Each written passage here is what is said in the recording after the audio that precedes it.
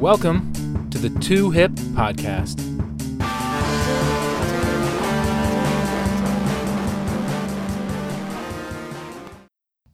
Hello, this is Danton. This week is the only original hipster in Prussia as my upcoming guest. One of my guests recommended that can be the new name this week.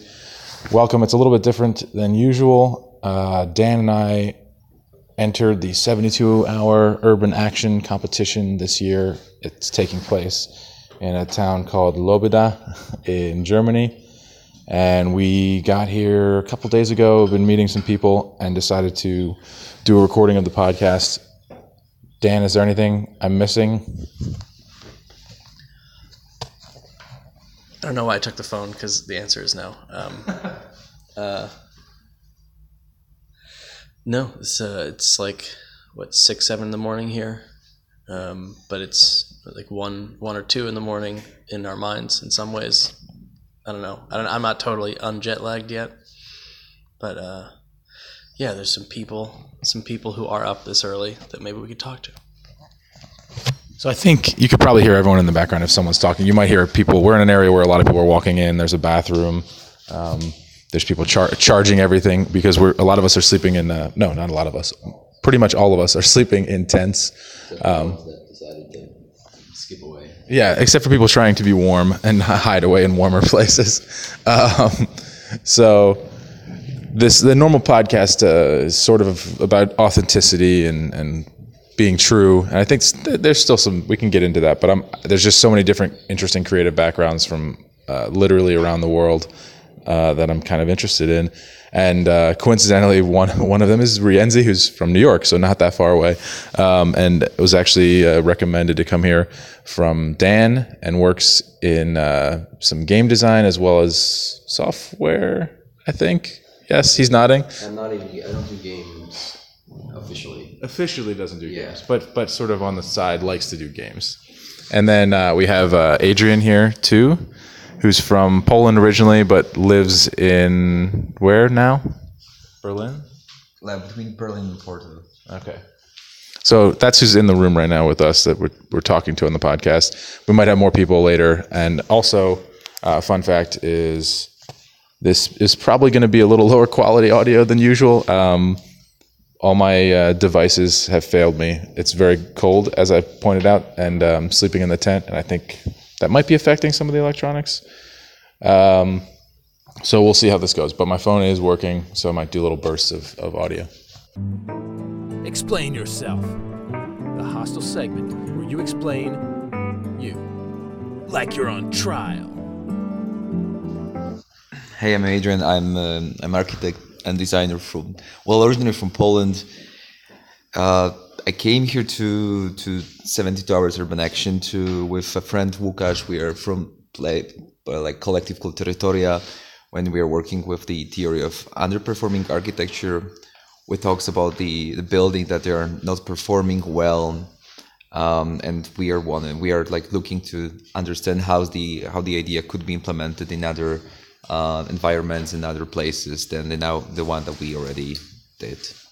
Cool. Yeah, thank you. And last night, a fun thing was that I guess that we had a group presentations, all from as many people as wanted to present that are here. And you guys presented some of your work, which I thought was interesting, in kind of areas that need some help, and adding some art and some culture into those areas and trying to make them more. Yeah, it was like doing a social movement via art and culture, like activating people through art and events. And one of them sort of continued on beyond. Yeah, one was actually happening since 2015, and it was like every year. There's a small village on the border of Poland, Ukraine, and Slovakia, far in the middle of basically nowhere. There's like 300 people living over there, and there is like old Orthodox church that is quite abandoned because the people that were belonging to this community in the 60s, they were moved to other part of Poland. So the church got abandoned, and there is like basically no one caring, and the people from the village they're not feeling it's belonging to them. Right. So the idea was to kind of bring those people from the village to the church and make sure that they're, trying to reclaim the place again. So from 2015, Łukasz did a small installation, and then we continue the installation every year. And now it's a festival. Now it's like a small festival where people coming and the community is gathering, trying to. It's around the church, but also it's happening in other spots. And when I say small festival, it's like 200, 250 people coming from outside, and the other people from the village are participating. There are concerts, some workshops. So about growing the community. Yeah, so this is the speed dating version of this podcast, where I'm going to get shorter bursts of conversations from different people, I think. Good morning. We're in a space where there's lots of people walking by, so I imagine we'll be saying hi to different people. But so I guess I'm just going to cut to some of the things that I get to in the podcast.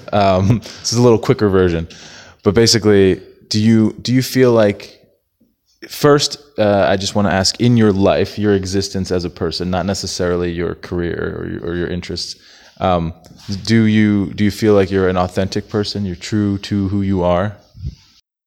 Well, I'm trying as much as I can.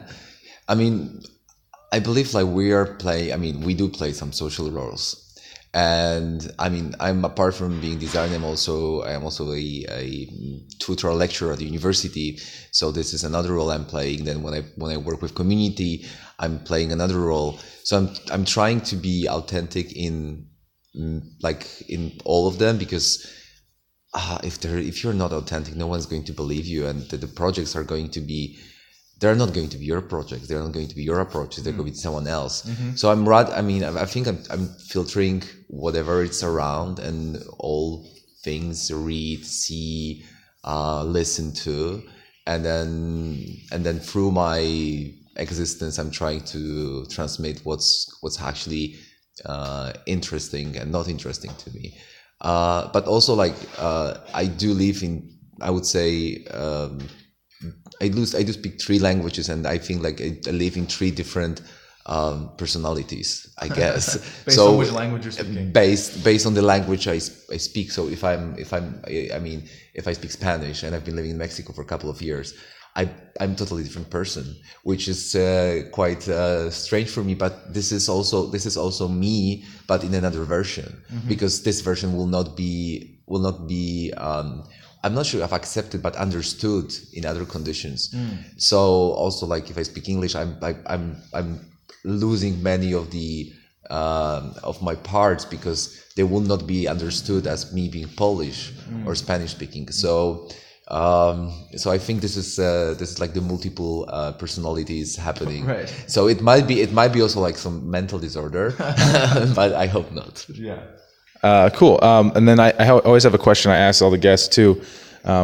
It's called the To Hypocrisy segment of my podcast, but I'm going to do, as I said, speed dating style. To Hypocrisy, like the reCAPTCHA for authenticity, meant to be easy on humans, hard on hipster bots.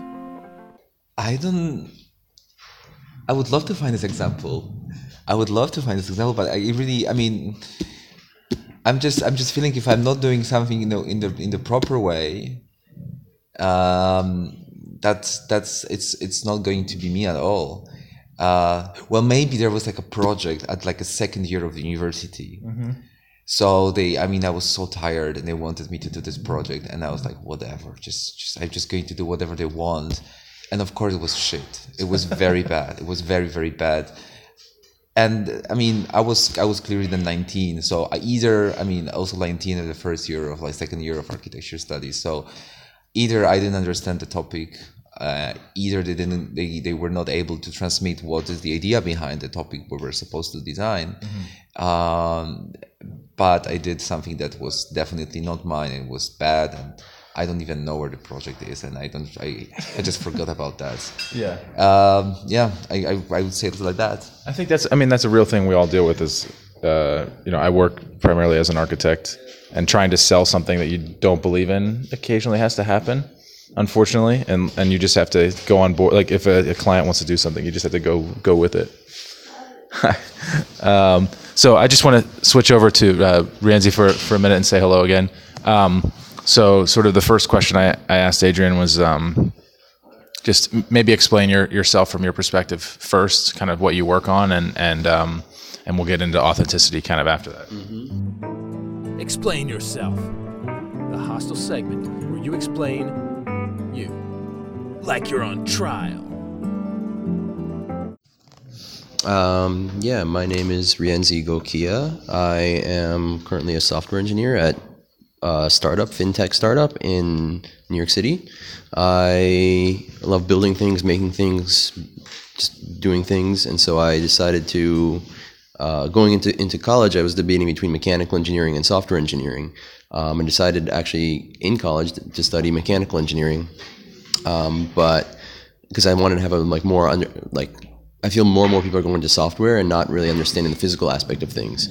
So that's why I decided to do mechanical engineering. But coming out of school, I didn't like the opportunities for mechanical engineering. And so I started studying. I did work, and I did a lot of work in software programming and doing different things starting from high school. And so I felt I was pretty competent, and I built up a bit of a resume and started working as a software engineer. I'm not super interested in fintech and finance, to be fair. And for a long time, it took me a long time to find a job, but finally I accepted effectively the first place I wanted to. But the first place I wanted to was actually a great place, and is a great place for me currently. It was a small company that had small enough that I could take on responsibility and take on a lot of responsibility early on quickly and learn a lot, but large enough to give me some mentorship and some guidance and stuff. So I found kind of like the sweet spot right there in terms of that. And I started working at this company, and I've been there for about 2 years now. And even though it's not necessarily like the area I want to be in, I, for the most part, really enjoy it because I had the good team and good company culture around it. And I've been having a good time for the past couple of years. In my spare time, I play video games a lot. I like to build my own video games. Sometimes I've had some interesting ideas that I don't know if I can share now or whenever, since we're keeping it short. But that as a whole, as a high level, is what I'm doing and how I identify, I guess, as currently in terms of what I do currently. All right, so continuing there, you were talking, Rienzi was talking about some of the game design work, which I think is really interesting. The one game I forget the name of that was more like old school, like plane space shooter. Yeah. Like, what was that one called? It was called Epsilon Jump. If you want, I can say. Yeah, Epsilon Jump was actually a game that I did release. It's out for Android and Steam. It's a game that partially worked as a portfolio project and partially just as an interesting idea I had based on Pikachu's up B from Super Smash Bros. Where he goes choo choo, like the quick attack. Yeah. And I thought that was an interesting mechanic, a difficult mechanic to like master, but an interesting one. And I thought it was like I could build like a whole game around this.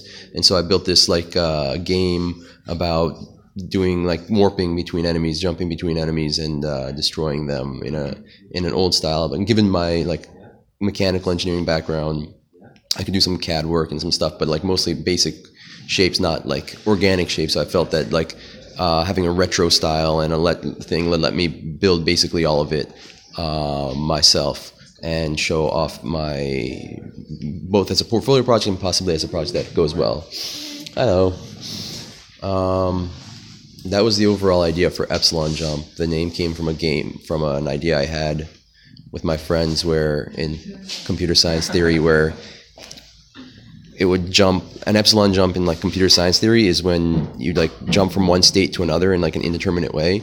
And we were joking in class, like the class is going epsilon jumping all over the place. We had no idea what the hell was going on in this class.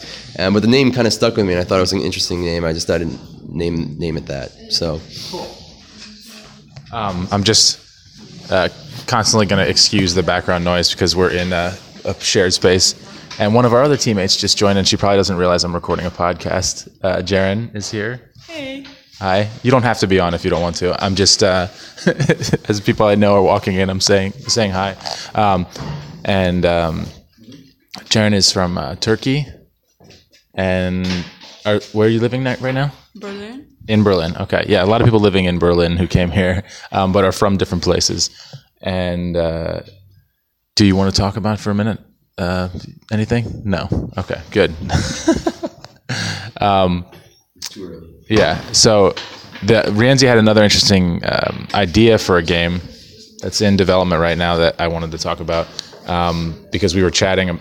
I wrote a play a few years ago about synesthesia, which is, if you're not aware with it, it's when you have overlapping senses effectively. So the best example that I can think of is when you are hearing music, you can see or visualize colors. It's really hard to describe, and some people don't even realize they have it, but apparently more people have it than I previously thought. And anyway, so I always thought this was an interesting idea, so I wrote like a short comedy play about how to date a synesthete and what sort of superpowers synesthetes have and what that might be like. And it was kind of like a version of that in a play form. And I was always fascinated with it. And then I saw Rienzi's presentation yesterday where he was talking about a game idea for a similar topic. So I was wondering if you could talk about that a little bit. Yeah. So, a couple of years ago, I came up with a concept of a game about synesthesia. I was sitting underneath, to start, I was in school and my friend was playing the piano. We hung around the piano a lot. My friend was playing it, and we were just kind of screwing around in the lounge, and I decided to sit underneath the piano, and he kind of looks at me funny, and I says, no, keep playing. And he likes to do these arpeggios going up and down the piano, just improvising, and it was a really, really interesting experience because it was like I could really feel where the music was coming from. Like the high notes I can feel were coming from the left side, and the low notes I could feel like a wave of sound going up and down the piano as my friend was playing, and I could almost even see the hammers hitting the strings, and it was a really interesting, I say visceral experience, I guess. I don't know if visceral is the right word, but it was such an interesting experience. It's like, how do I kind of capture this experience, convey this experience? And I realized games are an interesting way. And on top of that, I am very much into video games. I've never heard about a game about kind of synesthesia, and I realized this was a kind of synesthetic experience without necessarily taking LSD, which is usually how people have synesthetic experiences in my researches I found.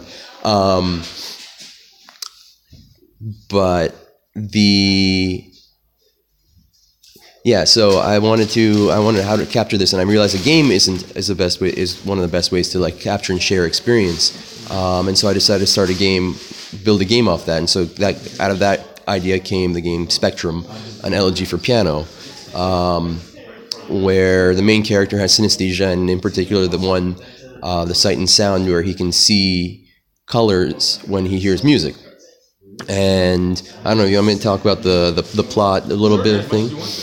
Yeah, it follows this young boy, Timothy, whose parents are famous musicians, but before the game starts, his mother actually dies. And I said parents, but his mother dies, and the music kind of stops in his life, and the color kind of really drains out of his life, because they were playing beautiful music before, and it was very colorful and grand, but kind of stops. And until he sees a bird for the first time, until he sees a bird for the first time in a long time singing, and he sees color for the first time in a long time, and it kind of inspires him to go out into the world and find the different colors and bring the color and music back into his life. And so I came up with this kind of really interesting, beautiful, in my opinion at least, idea to come up and thought it was a great kind of way to kind of express synesthesia and stuff, and it was going to be a puzzle adventure game based on this concept. I had a lot of difficulty kind of designing actual puzzles around synesthesia. I had some things of similar Simon puzzles, like red, blue, green, mirror it, red, blue, green, someplace. But I didn't feel that was an interesting gameplay concept that you can explore for a while. It'd be interesting a little bit here and there, but not really. So I was having trouble, and being in school, it was having difficulty also like balancing it and finding a team really to work with who were kind of quite as engaged as I was with the idea, even though a lot of people really liked it. That's difficulty though with any creative That's with project, everything. finding someone It's the founder's dilemma, I call it. But yeah, Cool. Yeah, I think that's a good. yeah. That's a good game description. I think a really interesting concept. I hope you have a lot of success with it. Thank you. I want to hear about yours. Actually, finding it interesting in my studies of synesthesia. I hear a lot of synesthesia actually seems to be somewhat hereditary, and I've heard that a lot of families lightly clash over what colors something should be. Oh yeah. Adrian's leaving. Goodbye, Adrian. Goodbye. This is a very communal space. It's kind of an in and out situation, so I'm probably going to stop after talking to Rianzi and then maybe pick it up out in the breakfast area where there's less people running to a bathroom. There's no breakfast area. There's like an eating area outside, but no food. Not today. So that's anyway. But the point is, like they clash a little bit about no, this is green, no, this is white, no, this is blue. And so I thought that was interesting. Kind of, I guess you kind of touched on that with your play. Right, and I have a friend, Beth Higby. I apologize, but I'm not certain of her married name. She just got married, but she was a friend of ours in college, and she was she had a music minor, I think, at least, but very, very skilled musician, and basically she had perfect pitch, but not in the way that most people have perfect pitch, in the way that she could see all of the sounds, and it's almost an easier way to memorize, like, what a C is, for example, or even chords looked sort of different to her because it was a combination of colors sometimes, and so you could kind of tell what was going on that way. So yeah, I think it's a fascinating topic. I was curious to dive into like authenticity. I also, another reason I like that is it's kind of, you're trying to highlight what the actual experience may be like, and so it kind of is a little bit of like an authentic experience you're trying to highlight for a different population. What I find would be interesting, though, I think synesthetes would actually not like the game because of exactly what I just said. Like, oh yeah, they'd it's be like a conflict of colors. Yeah, they'd be like, so I'd have to figure out a way to kind of appeal to them as well. Yeah, like can you customize the palette? I'd probably have to figure out a way to make it customize that, so that they wouldn't be put off by hearing a red note being green or something. Yeah. In their idea, so I'd have to. Because for sometimes it's like. It's almost like colorblind mode. I'm gonna have to have synesthete mode. Where like almost like ASMR. Like people who have ASMR, like they can be really grating if it's the wrong color. Yeah. So that is something I do have to keep in mind while I'm building the game. Yeah, and there could be like a lot of sequels in other forms of synesthesia. There are some really bizarre ones. Like one I thought was fascinating is there's one where you can effectively, like, when you visualize someone else going through some sort of sensation, like of touch, like their feelings, when you see that happen, your visual senses are tied to like your, I don't even know what you would call it, like tactile sense, like touching. So you can basically feel their pain by seeing them in pain. So it's like someone gets hurt, you will feel the same pain. In a very visceral is a good word. In a very visceral way. It's like empathizers. I think very strong empathizers are like that. Right. The one weird one that I heard is tasting friendships. Tasting friendships. Like a relationship between two people, how you feel towards them evokes a taste in your mouth. Wow. Or really anything with like taste, like sight and taste. Anything that kind of weird. Thing, but tasting friendships I thought was an interesting one where I've heard about where the person would say, we're a little bit salty right now, I guess. Right. and there's all these expressions that exist that are like overlap senses in the expression. So it's interesting to think that maybe that could really mess up people, as you said, who have like an actual experience with it. Yep. So as far as just personally, let's go into the deep dive question real quick. So this is the two hypocrisy, I call it. To hypocrisy, like the reCAPTCHA for authenticity. Meant to be easy on humans, hard on hipster bots. I don't know. I was thinking because I heard about the question. Is it this side? This side? I don't know which side's the mic. You're fine. Yeah. I want to say no. I'm sure there are a few times that I've been that I have been not necessarily true to myself, but I strive to really, at all times, be honest with myself. At least be honest with myself. Like I said, even though I'm not the biggest fan of fintech, I'm still working in the space, and I'm still working in the space. I try and find, maybe I'm rationalizing, but the team is really great and the people are great. Rationalizing about why I'm there instead, even though I just want to sit home and play video games sometimes. Right. It's interesting because I feel like a lot of my friends in tech, specifically, like in different technology and like on the creative side of it too, and development, like game development, they seem to be people that are the most just like, they don't even think of honesty or truth as something they worry about. Like, it's just part of who they are. Like, because they're so focused on things being accurate and authentic in their work and their creative hobbies, doing it in their life is just second nature almost. I guess that is somewhat true. I do, like I said, try to aim for accuracy but it can be like a blunt thing to some people. It can come off as like, oh, they're being very blunt. I've said this before in other episodes where like some people who are, I have some friends that are very honest, especially with feedback and like criticisms. I've gotten better. I've learned to temper myself. I know what's like the hard truth and what is like the nice truth. Right. And that's like a balance in life that you kind of have to deal with, right? Hello. Good morning.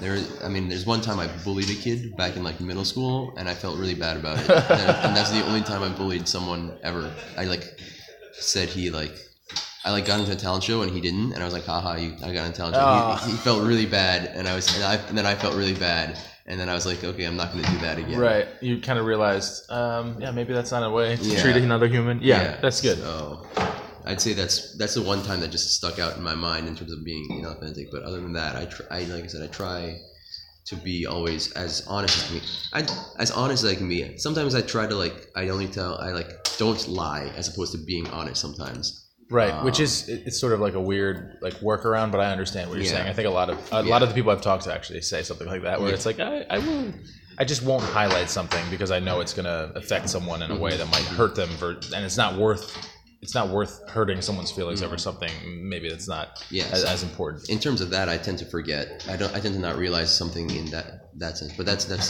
like sometimes I'd say something off the cuff and I'd be like, and then like a girl I was seeing was like, oh, like my mom didn't really like you that night, and I thought it was just a funny thing to say, and she's like, why would you say this? I was like, she was like so upset. It has so much weight, but to you doesn't necessarily like it didn't really. I didn't anything. think. I have to start thinking more about what I say, how it affects others, because I think we all are a little bit too wrapped up in ourselves. Right.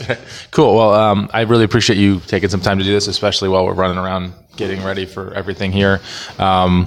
Good luck. I kind of half don't want to say that because you're my competition at the same time. Oh, you do have like, I think the silliest team name here. Yeah. The Oompa Lobedas, because Lobeda.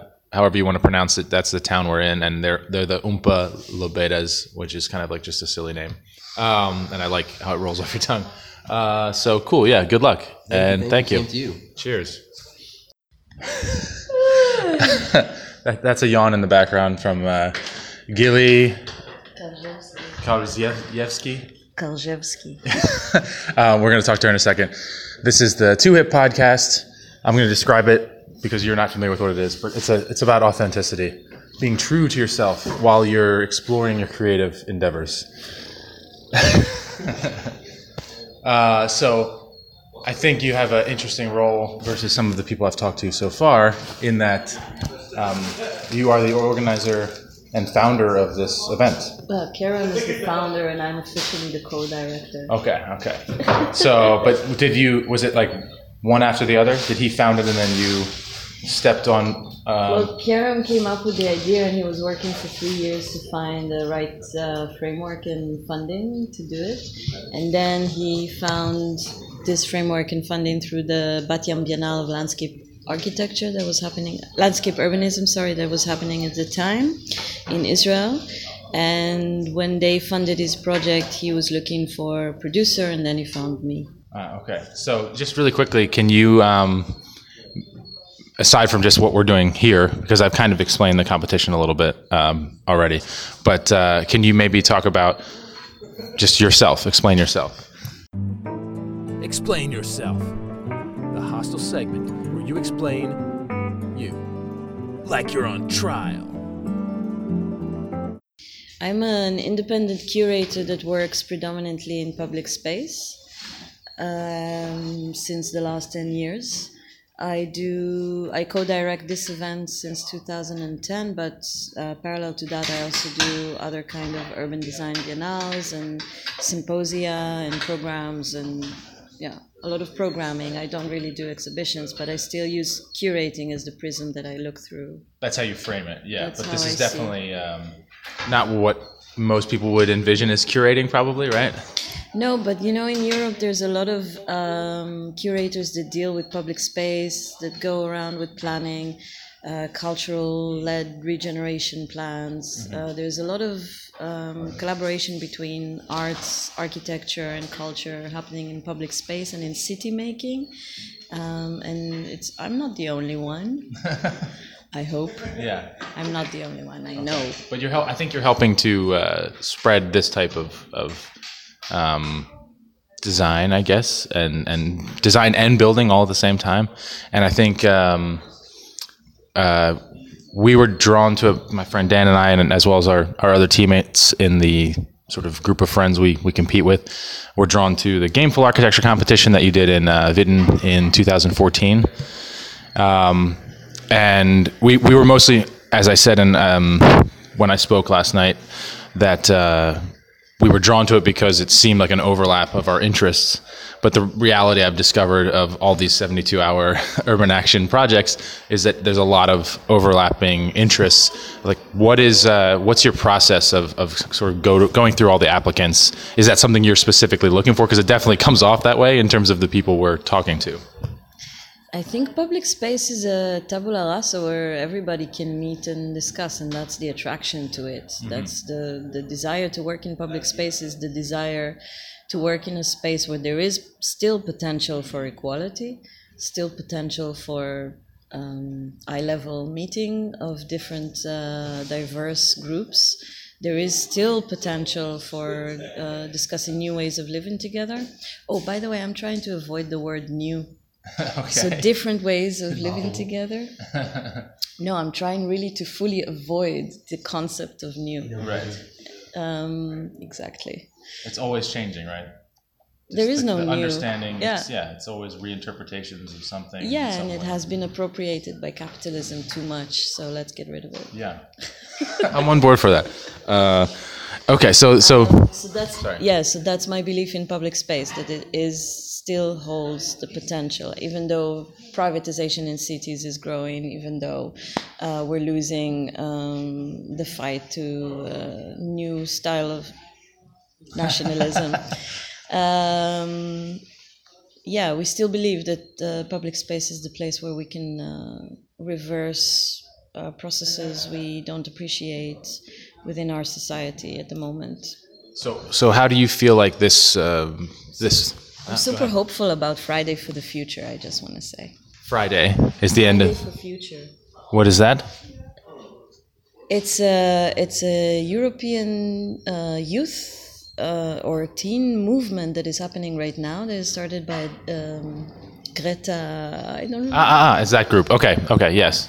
And everywhere in Germany and everywhere in Europe, kids are striking from school on Friday and going to demonstrate for better climate change policy all over Europe. I didn't realize the name. I've seen in the U.S. media, I feel like it's mostly been just her name, the teen who started it. Definitely the face of. But I didn't realize that was the name of the movement. Okay. Of the young people's attitude towards climate change at the moment. Yeah, that is pretty amazing. They need to act on it immediately. So, I wonder how. I'm just curious, getting back to sort of the topic of the podcast itself, how authenticity plays into what you do. Ooh, authenticity is a big word. It's a big concept. When it comes to cities, authenticity was a huge debate within city branding for a very long time. And I think at the point where we are right now, in 2019, within the globalization project. Authenticity and newness is something, both concepts that are not useful as a rhetoric so much. Right. Because it's hard to know what it is anymore, is the point. Yeah, because we're mixed, we're globalized, we are online, we are one community, we are one place.